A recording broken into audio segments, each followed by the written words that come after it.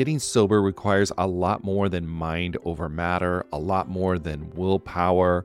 It's about leveraging the support around you. People in recovery typically need a mix of medical help, emotional support, and changes in lifestyle to manage their addiction, not just mental determination. As both a therapist and someone embracing the recovery lifestyle, there's one tool I always recommend to people needing extra accountability: SoberLink. SoberLink is a high-tech breath analyzer system designed to help you get and stay sober. And here's why I love it. You'll test the same day, every day, eliminating testing anxiety. Friends and family receive instant test results, helping you rebuild trust and preventing relapse. Accountability is a part of that, and it's something to really be embraced. Devices have built-in facial recognition, so your support circle knows you're testing, and tamper-resistant sensors flag any attempts at trying to beat the system, so your sobriety is never questioned. So let 2024 be your best year yet. Visit soberlink.com/TAM to sign up and receive $50 off your device. That's soberlink.com/TAM. And let accountability be your guide.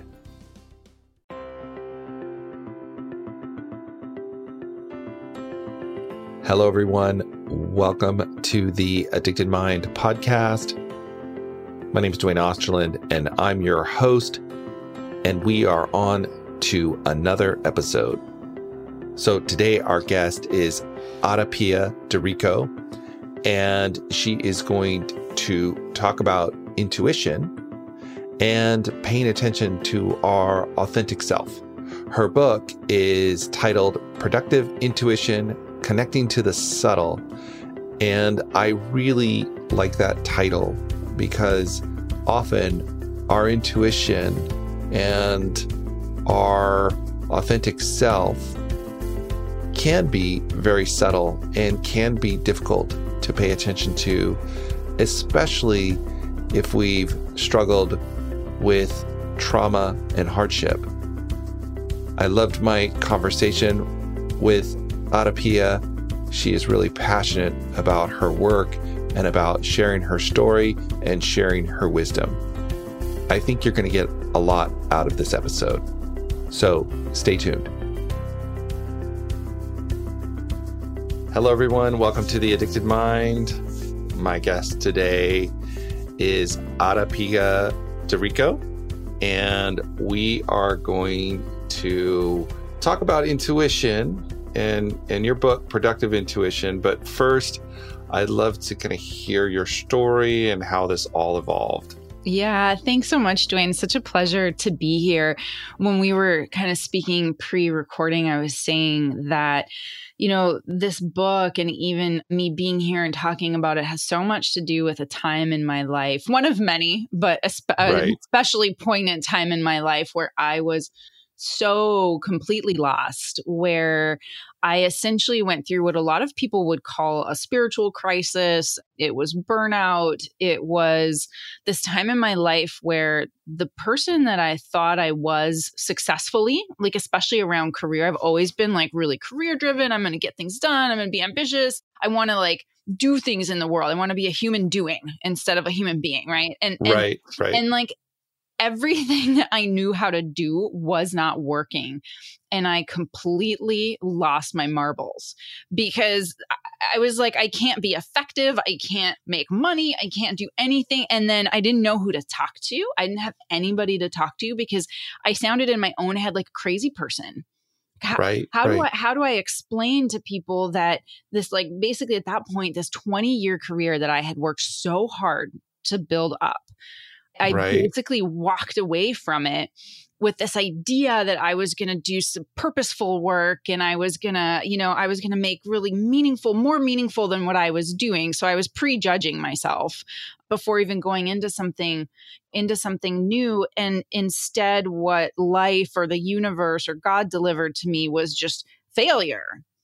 And And then my whole identity kind of like fell apart. And in that process, so this was back in 2017. And like in that process, what I had to actually do, it wasn't failure. It was a different door I had to go through to get clarity and to really trust myself. The book really comes out of the last few years of me getting that clarity and discovering how intuitive I am and how intuitive we all are and how to use it, not just like accidentally use it, right? Like we all have intuition and sometimes we'll use it and we're like, oh, that worked, but we don't understand it. And then other times we don't listen to it and we're like, well, damn, I should have listened to it.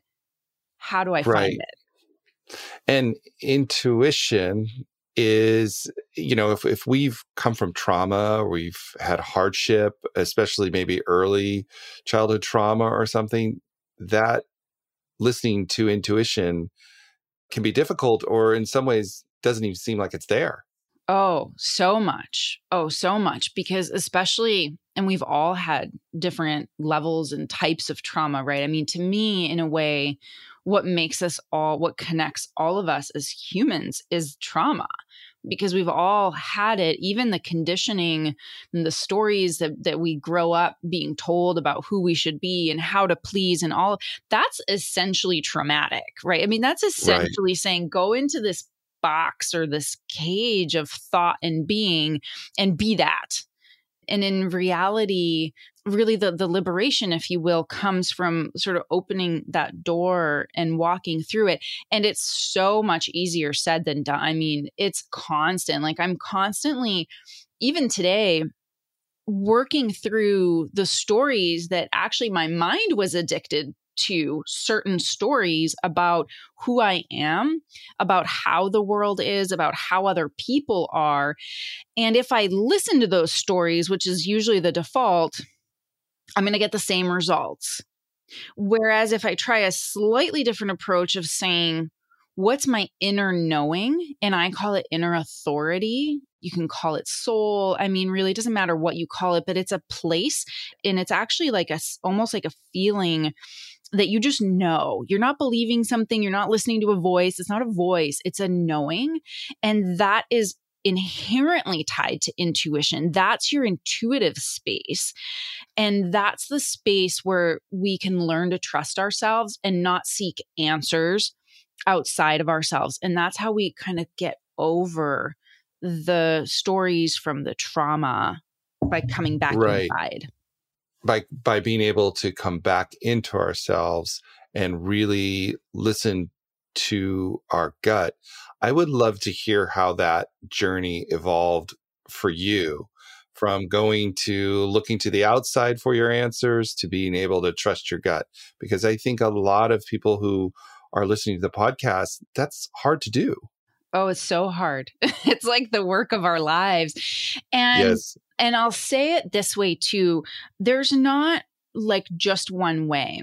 And so, for example, when I wrote the book, I explained how we're neurologically, biologically hardwired for intuition.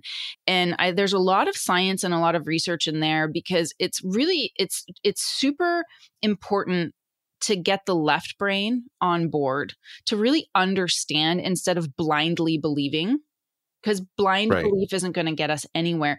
But if there's something that you're reading or learning from somebody and it clicks, that's really important. And the truth about intuition and about how we get into it, it's not a linear path. Like it's going to be through the body. So I talk about the body. It's going to be through the heart. And there's some incredible science about the heart and the vibrations, the electromagnetic vibration of the heart, our emotions, our mind, our brain. There's all these different mechanisms inside of us that are ways of moving inward instead of outward. So a lot of it is noticing. And to me, one of the most powerful ways of understanding our intuition, because it's kind of hard to say go within. It's like, oh, what does that mean? Go within. Right. Yeah. Like, okay, I'll go within. Yeah. Great. Okay. Like, how do I do that? I'm here, right? And you're like, I'm already here. But most of the time we're thinking about something else. So meditation is a pretty big one. A lot of research around that.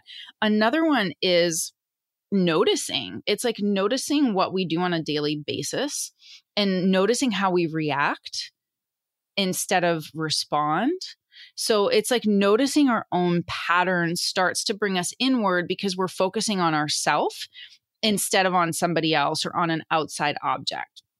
Right. And then in that process of noticing, you can start to actually discern a thought, so like a false thought or a trauma story, from something, it really is like a felt sense. Like this knowing is knowing. I don't know, like there's no word to really describe it, but there's a peaceful place that is your intuition. And when you start to notice your thoughts and like the quality of the thought, like, is it kind of jagged? Does it give me anxiety? Does it like rile me up? Does it have an end goal in mind, that thought, versus a knowing that's just really peaceful, that has no questions, that's like a pure answer? That's the difference. And that knowing lives inside of us as a form of intuition.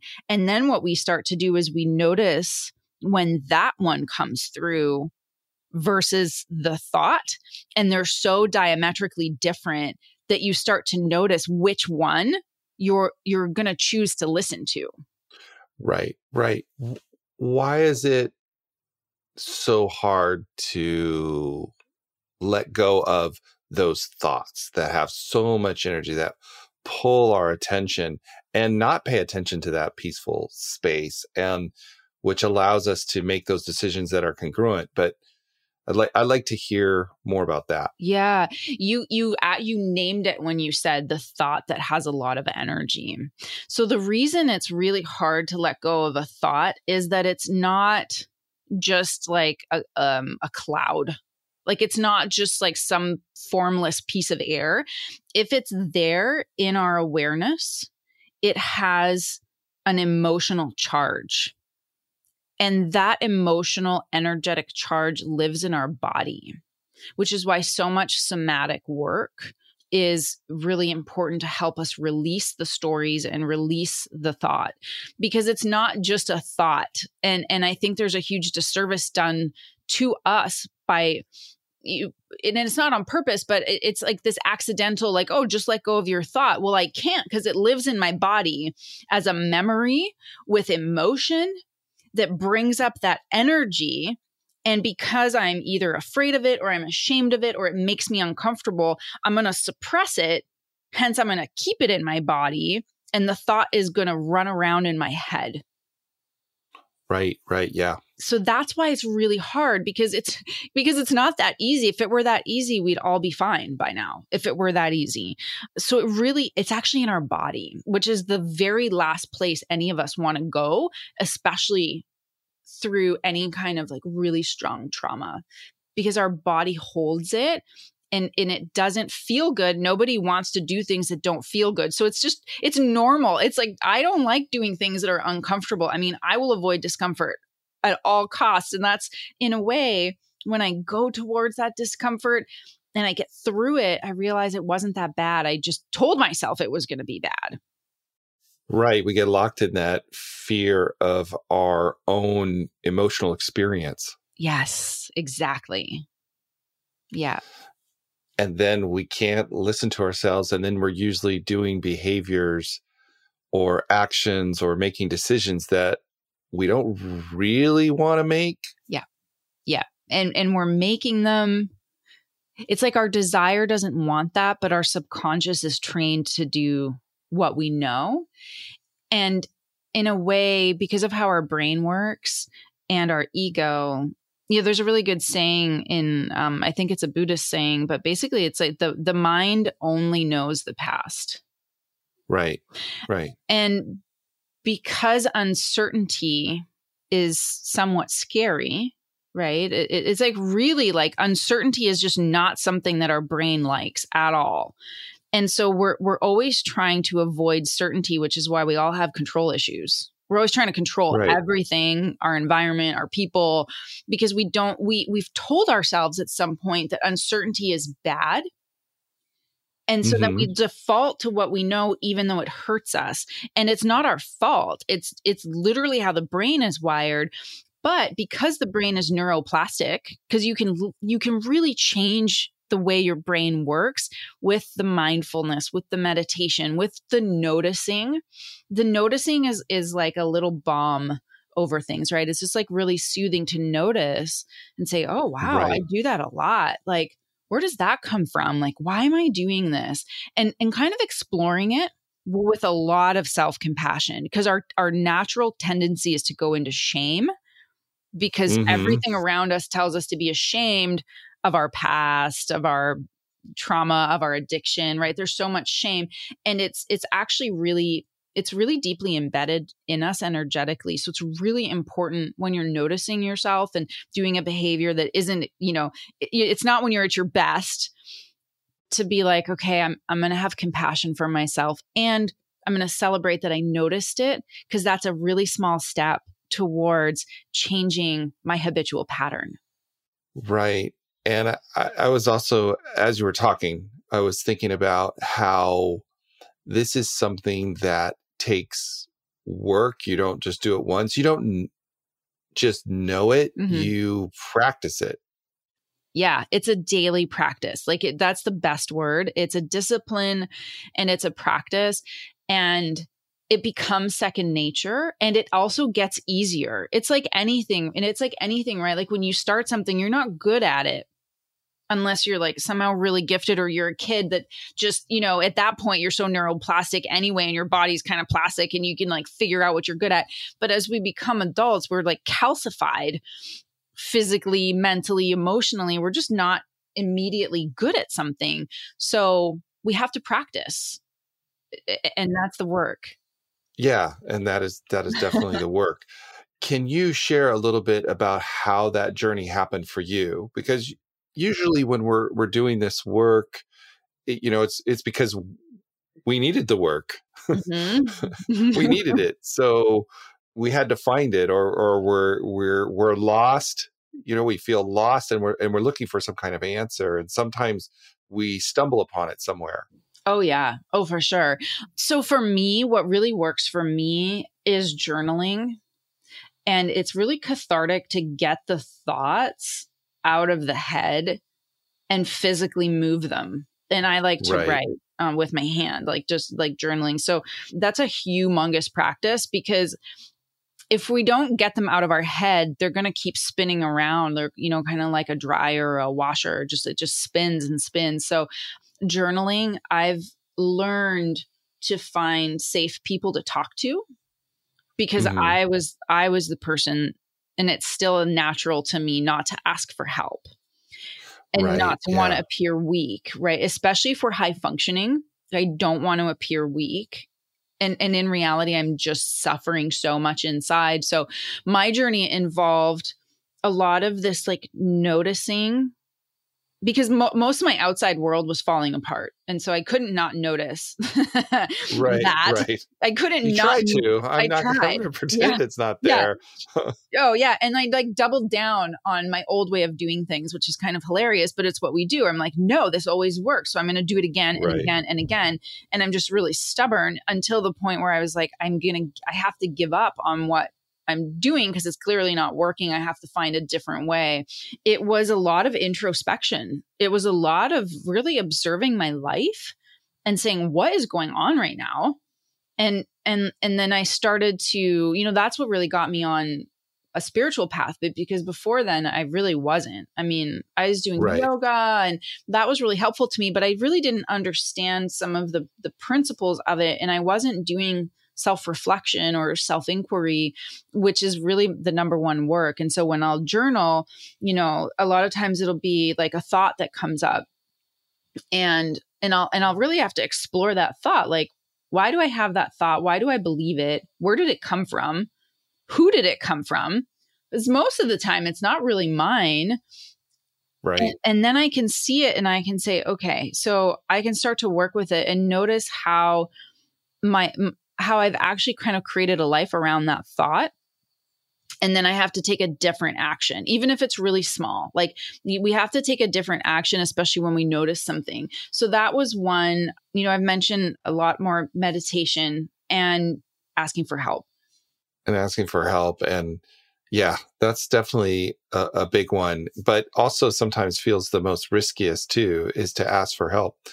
I want to go back to the journaling, because I was thinking about how when you write and you put pen to paper, how you slow the whole process down for yourself so that you can, I guess, step back a little bit and see it in a bigger picture, and then Mm. slow down and ask yourself those questions. Because when we're in that crisis state, it seems really hard to be able to make a decision because we're just kind of frantic. Oh yeah. Oh yeah, for sure. And this is why in the book at every chapter I have reflection questions.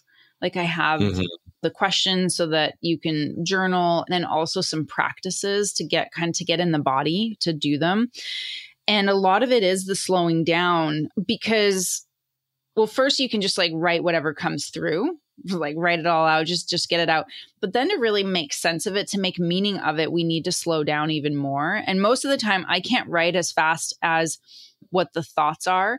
You bring up such a good point. It's that we have to slow down because physically we can't go as fast as the thoughts. Right. And when we take the time to write them down and look at them with our eyes too and process them and then maybe explain them to somebody, that's like a whole other level of understanding, right? Right. And, Yes, and they definitely. can't run your life if they're unexamined. So what is unexamined runs our lives. Period. Absolutely. So that's why, whether it's the journaling and then like finding safe people, like even just listening to other people's stories, like your podcast is like such a great resource for people because that also helps them unlock a little bit of maybe fear around telling a story because they hear other people and they're like, okay, I don't feel so alone, because it feels really lonely. Oh, yeah. I think in the beginning of this process of healing, we feel like we're the only ones in the world who maybe, I don't want to say suffer or have some level of shame or, about our suffering, whatever it is. And yeah, to hear other people's stories starts to connect us to our humanity, our universal, that we're all in this together. And it's challenging. Mm-hmm. That's exactly it. And that's what I learned too, is sharing my story healed me and heals me every time. And sharing my story heals others because of what you just said, that I'm not the only one. It is such a lonely place to be in our trauma. And it's like, I'm not the only one. And then the more we do that, we start to build a form of like really deep inner confidence. And that's when we can start listening to ourselves. And that's when we can really start to get into that place of discernment between a thought, an emotion, and intuition, when you get that inner knowing that we've all had. And so, if we want to take that practice from journaling and say, think about a time in your life when you had a hunch or you had a gut feeling, and maybe it was irrational. You didn't think about it, but you just knew it and you took action on that and it really worked out. And we all have one of those. That's your intuition. And when you can identify it from a past story and you write it out and you start to put yourself in that situation, maybe like with your, like, I always like to emotionally go there as well to some degree. Like, what was I feeling? What exactly was happening in that moment that got me there? And then you kind of lock in. And then next time you'll notice it again. You'll be like, oh, maybe that's my intuition. Oh yeah, because it reminds me of that time that I remembered.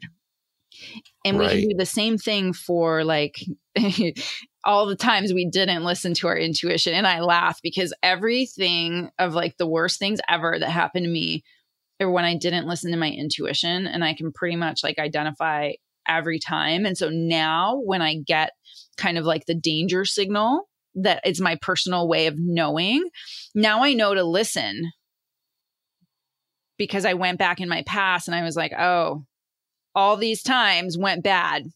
So this time I'm going to listen. And this gets me to another question, because I want to talk about your book, because I love the title, Productive Intuition, Connecting to the Subtle. And I think that when you get past that initial overwhelm, kind of step out of the lostness and you start to get direction, this is where paying attention to the subtle reaps huge benefits, because we start to follow our spirit. Yes. And it's subtle. I mean, it's all subtle. It's all subtle. So it goes back to the noticing. And if the practice of noticing becomes second nature, the subtle isn't so subtle anymore because you're tuned into Right. it. Yes. One of the things that I've noticed in myself as I've practiced mindfulness and journaling, I love journaling too. It's helped me a lot, is that as I guess, evolve in my own work, is noticing that some of these things they aren't obviously on the surface. Sometimes I have to step back and really just pay attention. And then I see like, oh, okay, now I understand why I was doing that. And that's not really what I want to do. Right. Yeah, that's the practice. And then next time, and because you took a step back, you're going to respond instead of react. Right? You're going to take a moment and you're going to choose a different response, which is going to change the outcome. Right. Yeah. And then being able to go, well, actually, this is the choice I actually want to make. Mm-hmm. Yeah. Yeah. You know? Yeah. And then when you do that and you sort of like get what you want, so to speak, then to me, I feel like it locks in as like a new way of doing things. And the more we go back to that, the more we continue to get the results that we're actually seeking and desiring, because we took the time to stop, to notice, and to make a different choice. It's like choice is the most powerful thing that we have is our choice. But most of the time we're reacting because we haven't taken the time. We haven't given ourselves the time to make a choice. Right. Right. So tell me a little bit about, in writing this book, Mm-hmm. what did you want to give to people? Yeah. I wish I had had this book when I was going through my like dark night process, when I was going through my crisis, because I didn't have anybody to talk to that I thought could understand me, especially coming from like, basically committing career suicide, where I just left a best position of my life. Like, just, it was crazy. I just left and I didn't know who to talk to. And I felt really silly. And if I had this book written by somebody who I'm not a spiritual leader, right? Like, this is just what I've learned and understood. There's wonderful people in the spiritual community, but I didn't have anybody to talk to that looked like me. Mm-hmm. Or that Mm-hmm. had a background like me. And what I learned in writing the book was I had to continue to do my work on such a deep level. And I had to learn how important, what I learned is that it was really important for me to understand the mechanism behind things. So that's why I had to like do so much research into the science. And the more I did research into like, whether it was quantum physics or our neurobiology, the more I was amazed at how obvious it seems that we have this intuition. And so then I got really excited about, well, I need to tell people how to do this. And so here are the practices, and here are some other resources, and here's the science, and here's some of my stories of how I did this. And so really, in a way that the book aims at helping somebody who might be going through something like this, going through that lost period, which I'll have another lost period. I'm sure it's going to sneak up on me at some point, but I'll be resourced. And that's really what my hope and wish is for the book, that it offers resources to somebody who's like, man, things are just not working anymore. I'm not the same person that I was or who I thought I should be. And I don't really know who to talk to. I just need some answers that are also really practical. And that's why I called it productive intuition, because I didn't go become a monk when I woke up. I actually went back into the business world, and I work in private equity, and like I show up as a very whole person. I'm very whole. I'm not divided in myself anymore. And so I can have a spiritual conversation with somebody, or I can talk about finances, or I don't have to choose who to be. I can be all of myself, and therefore I can do anything I want because I know who I am now. And it's not a title, and it's not a role.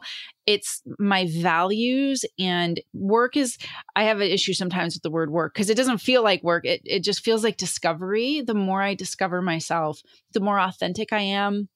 And honestly, I have so many authentic relationships because I'm not hiding who I am anymore. Right. And I think so many people when they're struggling, the self is so divided and pulled in so many directions because we don't know how to listen to our gut, and so we don't know how to listen to our authentic self, and we're pulled in all these weird directions by either society rules that are written by somebody else, thoughts, from early childhood, whatever it is, it's all pulling us apart, and we can't feel whole, and we need the process to get there, to find it, to get whole, and connect to ourselves, to be authentic and in our bodies as a whole person. Yeah, exactly. Exactly. And one of the practices, and it's actually the epilogue in the book, and I have a masterclass in the summer coming out about this, is the process of going back into our past and extracting the gift from a situation that we thought was quote unquote bad. Right? Because that's also how we get trapped in the mind, is we've assigned a certain meaning to something that happened, and that meaning is bad. So it's another like cage. When in reality, when we go back into that past situation, armed with, certain techniques and like being in a safe space, and we go back in and we re-experience it compassionately and objectively and question ourselves, what was my motivation? Not why did I do this? Because that'll just spin the mind out, but like, what was I trying to get out of this?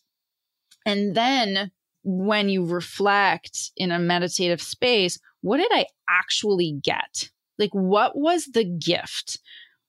That is such a powerful way to completely reprogram a story, and you change it and you heal it forever, because now you're the hero, not the victim.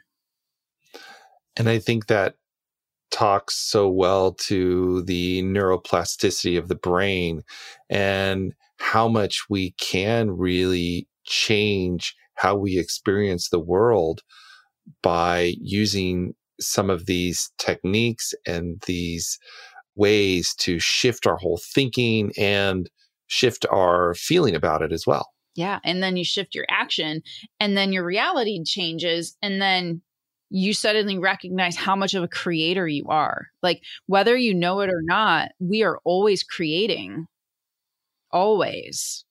And that's a big responsibility. And it's not something that's really easy to digest fully, because it goes back to the choice, and it goes back to the noticing, and it goes back to the response. And so I don't want to overwhelm. I'm excited about the potential for people to recognize how much more control they have when they slow down and when they find the intuitive space, whether it's the gut or the heart, or, there's so many different ways of getting there, and thinking of it as an ally, thinking of it as the one that is there for you, is within you. And just anchoring there, and kind of, that's your ally. That's how you want to live your life, because that feeling of peace or joy or bliss or wonder, that's our natural state. It's not our natural state to be stressed out or anxious or upset or enraged. Like, that's not our natural state. Even biologically, that's fight or flight. That stressful state breaks our body down. So it technically is logically not our natural state. Right. Neurochemically, joy and bliss is our natural state. So how do we get there? Absolutely. AdaPia, thank you so much for coming on. I usually like to ask one question of my guests before they go. And it's, if you could say one thing to someone out there who's listening, maybe they're struggling today, what would you tell them? I would say, take a moment if you can, and try and like sit with yourself. Maybe put your hand on your heart and just put your mind in your heart and feel that knowing. That's your knowing. That's a safe place. And that's the moment that is the most important one for you, because that's like the only moment that we have is that present moment. So if you can go there and find that knowing, find your heart, find that's your home base. And every time life throws something at you, go to home base. And everything, it's such a cliche, but everything's going to be okay. It really, really is. You're so supported. You're so supported. And even your podcast, Dwayne, is a safe space for people. So thank you for creating that space. Oh, thank you. So how can people find you? If they want more information, how can they get a hold of you? Yeah, probably the best place to go is productiveintuition.com. That'll tell you more about the book. There's a little bio about me. There's an ebook there if you want it, and a chance to buy it if you're interested. But that will give you more information about me and this book. And I really hope that if you choose to get the book, that it helps you and is a resource for you now and for the rest of your life. Thank you so much for coming on to the Addicted Mind podcast. Thank you, Dwayne. My pleasure. All right, everyone. Thank you for listening to the Addicted Mind podcast. As usual, all the show notes will be at theaddictedmind.com. And if you are enjoying the Addicted Mind podcast and you find it valuable, please rate and review us on iTunes or wherever you get your podcast. That really does help get the podcast a lot of exposure and helps people find it. And join our Facebook group. Just go to Facebook and type in the Addicted Mind podcast, click join, and you can continue the conversation online there. All right, everyone, have a wonderful day, and I will talk to you on the next episode.